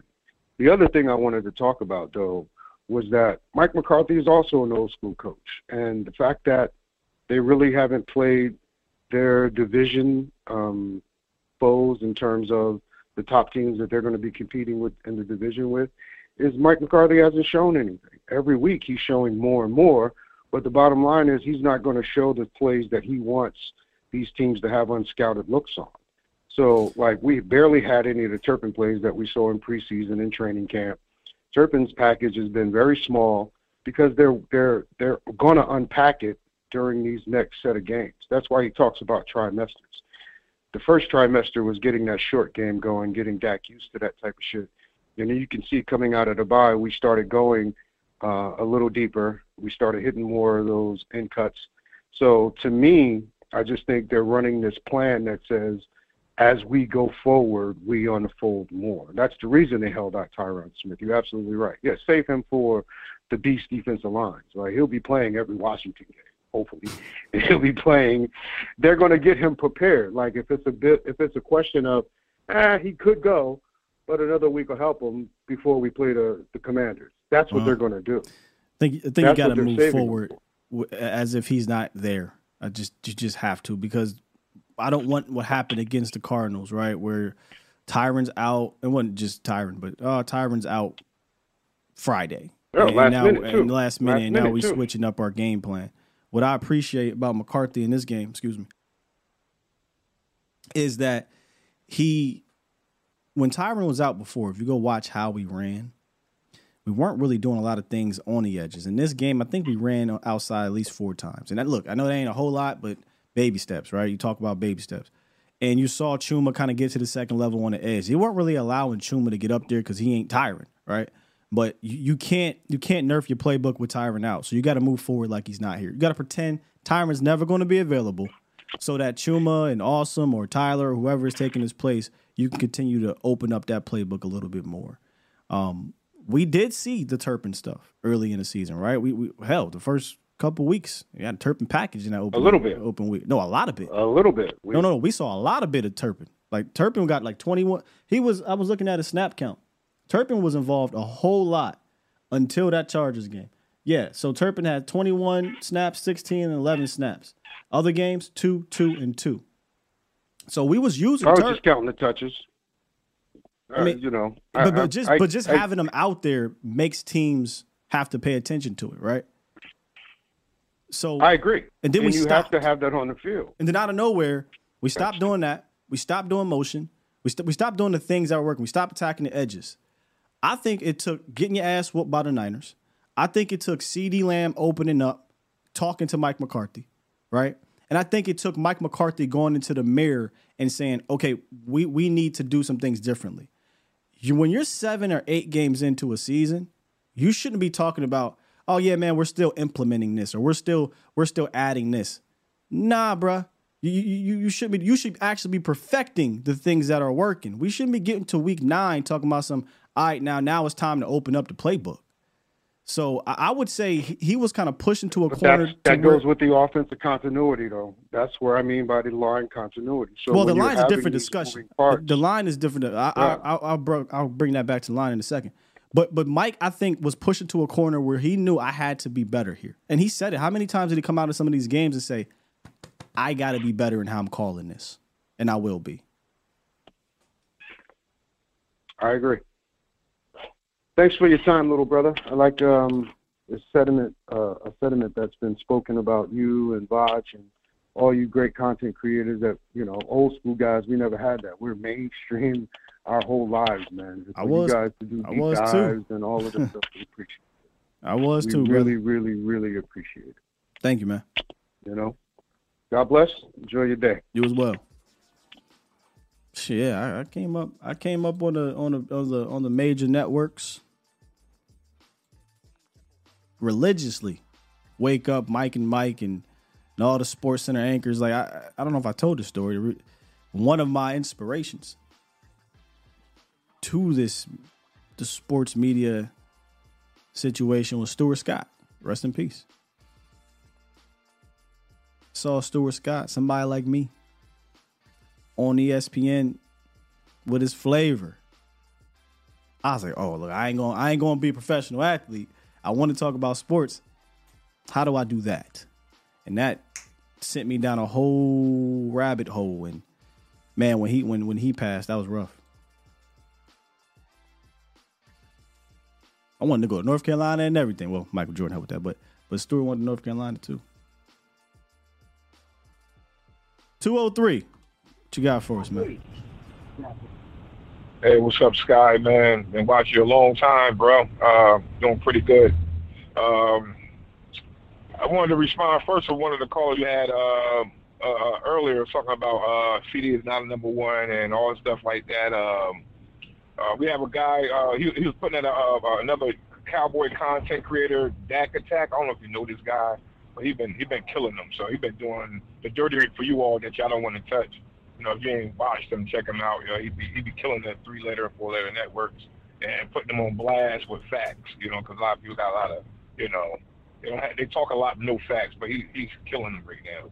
But anyway, yeah, man, I think what I'm disappointed with the team is, man, what I'm saying that we seen a lot of stuff that go on in camp, man. I just want to know all the plays we had, all this different stuff we was doing. What happened to everything, man? You know, maybe you can answer that. I'm like, what happened? You know, they're not using nothing. Well, I don't know why it stopped. We saw some of it, like I said, to open the season, and then it just stopped. And I kind of put my tinfoil hat on and wondered if maybe somebody from up top said slow some of this thing down. But it's been nice to see them come out the bye and flip it. You know, let me pull this up real quick. And what I mean by flip it, I mean we were a stagnant team. We didn't run a lot of snap motion, and then you go look at the Rams game, and boom, we do it 18 times. So if they can build on that, I think we'll be good to go from a pass game standpoint. I'm not. We got to see something from the run game, but the pass game, I mean, Dak is in sync right now. He's in the rhythm. Yeah, he is, man. That's why I was saying also, like, some of this stuff is politics because a lot of people don't know. Another guy, what show is that? I think it's the Cowboy, the original show. One of the players, I can't remember his name, ex-player. He was talking about how politics play a part in some of the stuff, like even with CD and all that. He said they will slow you down, not to pay you a certain amount of money. So, yeah, it probably was him. I think it was him. He was talking about they will slow you down, not to pay you a certain amount of money at the end of the year. He was talking about this stuff. He was putting it out there. I was shocked. I was like, wow, he's really putting that out. He was putting it out. He's like, yeah, they will do that. They will slow you down. So I like, maybe that's what happened to CD and Turpin. No, I know Turpin ain't getting paid that much, so they'll limit your play just so they won't have to pay you this bag, you know. And I was like, wow, you know, they really doing that. When your owner comes out and says, no, I don't think CeeDee Lamb needs to get more targets, it makes you think, are you saying that because he's in a contract year, right? Like, I hate to put that tinfoil hat on, but why would you go on the radio and say my best receiver, who was a top 10 receiver in this league, who's a stud, a beast, doesn't need more targets than 4? That's crazy to me. That's insane, man. I think he can really do it. The same thing AJ Brown doing. I think CD can do the same thing. This man, a lot of people don't know this stat. This, like I was telling you about the dude Dak Attack brought out. This man had 0 drops, the highest percentage as far as no drop CD this year. You know, we gotta get that man his flowers, man. And he also, I believe he's number 1 in the league in success rate when you target him. So. Yes, and catch percentage, which is the tight ends usually have the high catch percentage because you know his catch percentage he's up there with the tight ends. His catch percentage insane. You don't see dudes have plus 80 catch percentage at wide receiver. That don't even make sense. Like it shouldn't happen. That's crazy. Yeah. Wow, man. Wow. So yeah, they need to get off CD, man. That man, he's doing his thing. I'm happy for it. But yo, good show, man. I just want to, put those things out there, man. Just my main question was you answered already about, we did a lot of different things during camp, man, and tricks and all this, using everybody. We had all these plays we ain't never heard of, catching balls. I'm thinking like, hey, the Chiefs are, we good, now it's like, Dak is on fire now. I just hope this rolls over to this week. I know Dak owned the Eagles, man. I hate the Eagles, so I'll be watching. I'm going to that game, so I'm in PA, so wish me luck. be safe, man. I couldn't do it. I just couldn't do it. The way I just fan way too passionately, and them Eagle fans, man, they're absolutely nuts. Yeah, they are, man. I'll be careful out there, man. Appreciate it, Scott. Good show, man. Yes, sir. Hold it down. Salute. I did a show at dang, hey J Jack, you in the chat? What's the Philly? I think it's called the Eagles Nest. Not Uptown. It's a little bit past Uptown. You get to Susquehanna. Mr. G's? They still got Mr. G's? I'd be shocked if they don't. I did a show at Mr. G's when I had my first Down podcast. This was before I did, I signed A to Z. Before I even really was super on YouTube, for real. I was basically on Facebook. And it was at an Eagles bar in PA, right? And one of my good friends, Cam, Cowboy or Eagle fan, he was one of the co-hosts on the podcast. So I said, all right, let's do it at the Eagles bar. It was a playoff game. And this game, look, Cowboys ain't playing, so I'm kind of a plant. They don't know. I ain't got no Cowboys gear on, nothing like that. I'm just chilling, just kicking back. They're just playing the Seattle Seahawks. And old boy got hurt. He wasn't playing that great anyway, but Carson Wentz got hurt, and you just felt the air come out of the building. The whole building just was like, oh, no. And I'm just saying, I'm not cheering injuries, right? I'm not laughing at Carson Wentz, but I'm just sitting back here just kind of smiling at everybody just hurting, right? I hate Philly. So I hope Carson Wentz gets better. I hope he come back into the game, but I hate y'all. And he didn't.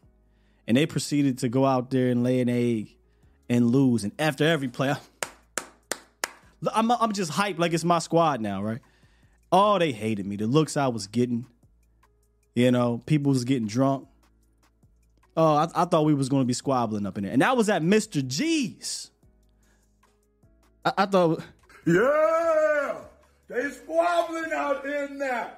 Yeah! That was at Mr. G's. But only reason why I got a little grace was because I did the podcast earlier. It was giving away some stuff and having fun with the fans. But they hated me. Won't be going to no game, though. But if you are going, hold it down out there, man. Jay Jack said, Cowboy fans in PA got it rough, man. Yeah, we got rough, bro. It definitely if you either in Philly or close to Philly, these fans are heathens. Sully says, is that the joint that cook all the food outside? Nah. Nope. I think they might have something outside patio, but it's inside. It's been there for years. It's been there for years. Man, I wish y'all could see the looks I was getting. I wish I recorded that. We recorded the podcast. I wish I recorded everything that was happening after the podcast. Oh, I felt so good to be in. I ain't never went back to Mr. G. That was the one and only time I ever went to Mr. G's.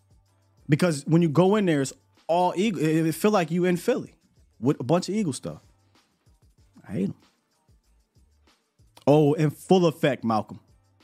In full effect. And I can be very petty. I mean, you guys know that. I can be very, very petty. One more story. In college, this is when Pittsburgh was really good and all that.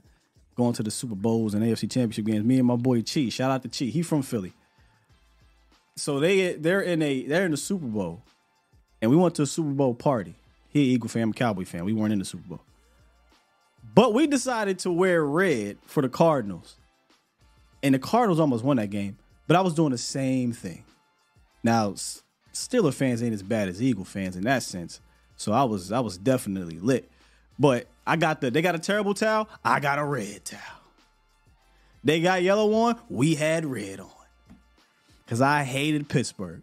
Not as much as I hated Philly. But I hated them at that time. Because if you go to school near there, and Jay Jack can account for this, them Yenzers, they crazy too. They crazy too. All right. Let's get some super chats. Story time is over.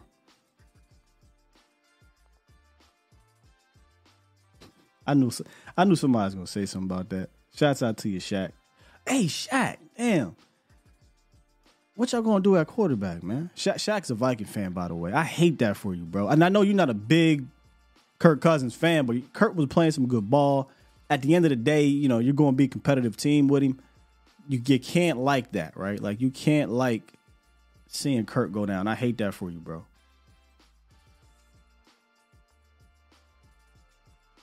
I was doing some super chats in the middle, so let me try to get the ones before. Oh, y'all sending them today. Okay. All right. We jump around a little bit. Almost pressed the wrong button. Super chat. Adam Banks dropped 2 earlier and said, Sky, what about bringing back Said Wilson? I like Said Wilson. I'll be all for it. Super chat. I know you dropped it today. Princess says, Sky, stop acting like you're not a film guru. Need film class. I'm not. I promise you I'm not. I'm still learning, Princess, but I appreciate the kind words. Super chat. I got that one, Marcus. Got that one. Ryan and Greg and Laurel. B-Bird dropped 2 and said, Cowboys, please don't give up on the screenplays. Facts, B-Bird.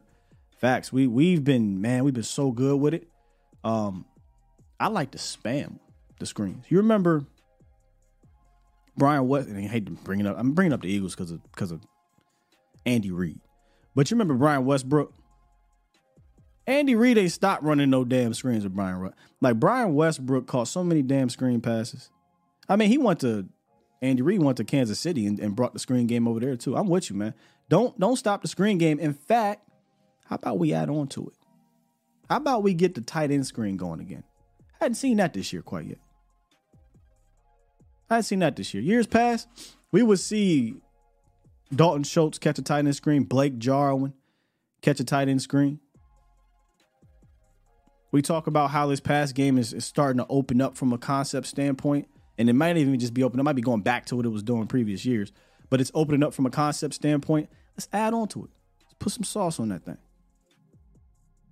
I agree, Rolo. And at this point, he said I love him with Pollard and Ferg. At this point, man, let's throw Rico in there. I like how Rico run these screens. Let's give Turpin one of them things.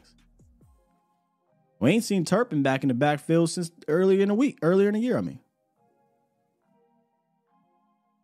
See a little bit more of that. Indeed, Mel. Ferg got that yak. Ferg can get that yak. It's to the point now, man, where when he catch the rock, like Ferg running a little angry, but he got some wiggle, but he's running with some anger behind that. And cornerbacks ain't gonna want to tackle him. At the end of the day, he's still 6'5", 250. So you don't want to, you 6'5", 250. I'm 5'10", $195, right? Like physics. And if you're running hard, it's gonna hurt. So we trying to ankle tackle him. And if you're a linebacker, you ain't got as much wiggle as him. I agree, Link. Ferg just getting started. Somebody said, Brother L, at Shaq, Alexa, play Keep Your Head Up. Come on. Yeah, that's rough, bro. Kurt was balling, too. He was having a good year. So Michelle told you, yeah, she used to be using the word, a Steeler fan. Because of her family. Her dad's a Steeler fan. She's a Cowboy fan now. Let me just leave it at that. All right. Aaron says, Sky, who you guard? Or who's guarding AJ and Julio? Damn, Nashawn. Tune in tomorrow. We should be back popping with Okoye Wednesdays. We'll be breaking down, and yeah, we're jumping right into the Eagles offense. Right away. Both matchups are heavyweight matchups, but we jumping right into that. We'll talk about it. We'll see what happens here in the next number of hours. But I've got a theory. I've been talking to Foots about it. Julio, I'll wait. Because he did get into the red zone and got that catch, and he's getting integrated. So we'll go look at some more film with Julio. We'll go look at their tendencies and things like that, and we'll be talking about it. Me and Okoye will be breaking down the film tomorrow, breaking down this Eagles matchup. It's time. We've done Tape Tuesday. It's time to turn the page to this matchup, a big game for a number of reasons. Yeah, it's not playoffs. Yeah, it's not do or die or anything like that. But you can't go into this thing thinking that it's not. It is. That doesn't mean that you change up everything you're doing in preparation for it. But this is one of them ones where if you get the dub, again, I said this before with the Niners, it does something for you internally for the Niners because they was monkeys on the back, right? But this does something for you because you just haven't beat that type of quality opponent in a little bit. Let's just be real. You're one of the few teams that doesn't have that on their resume just yet. So go ahead and get that out the way. Get right back into this division race. Get right back into this conference race to get a bye or what have you. You're playing for that big game. There's just no getting around it. Okay, let's not act like it ain't. So we'll be here tomorrow, breaking it all down. Looking for my button, and there she is. Push the goddamn button. Push the goddamn button.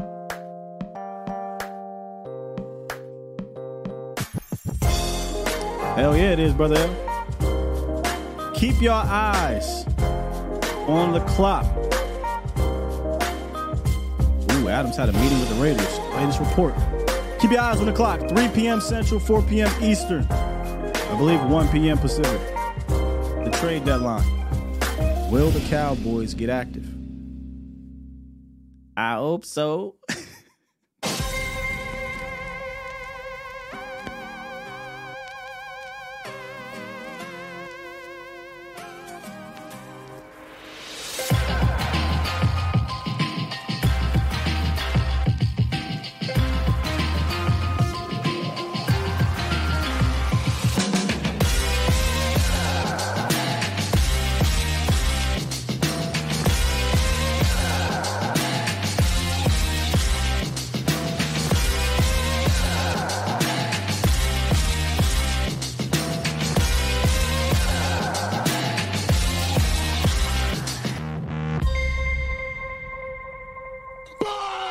Squad!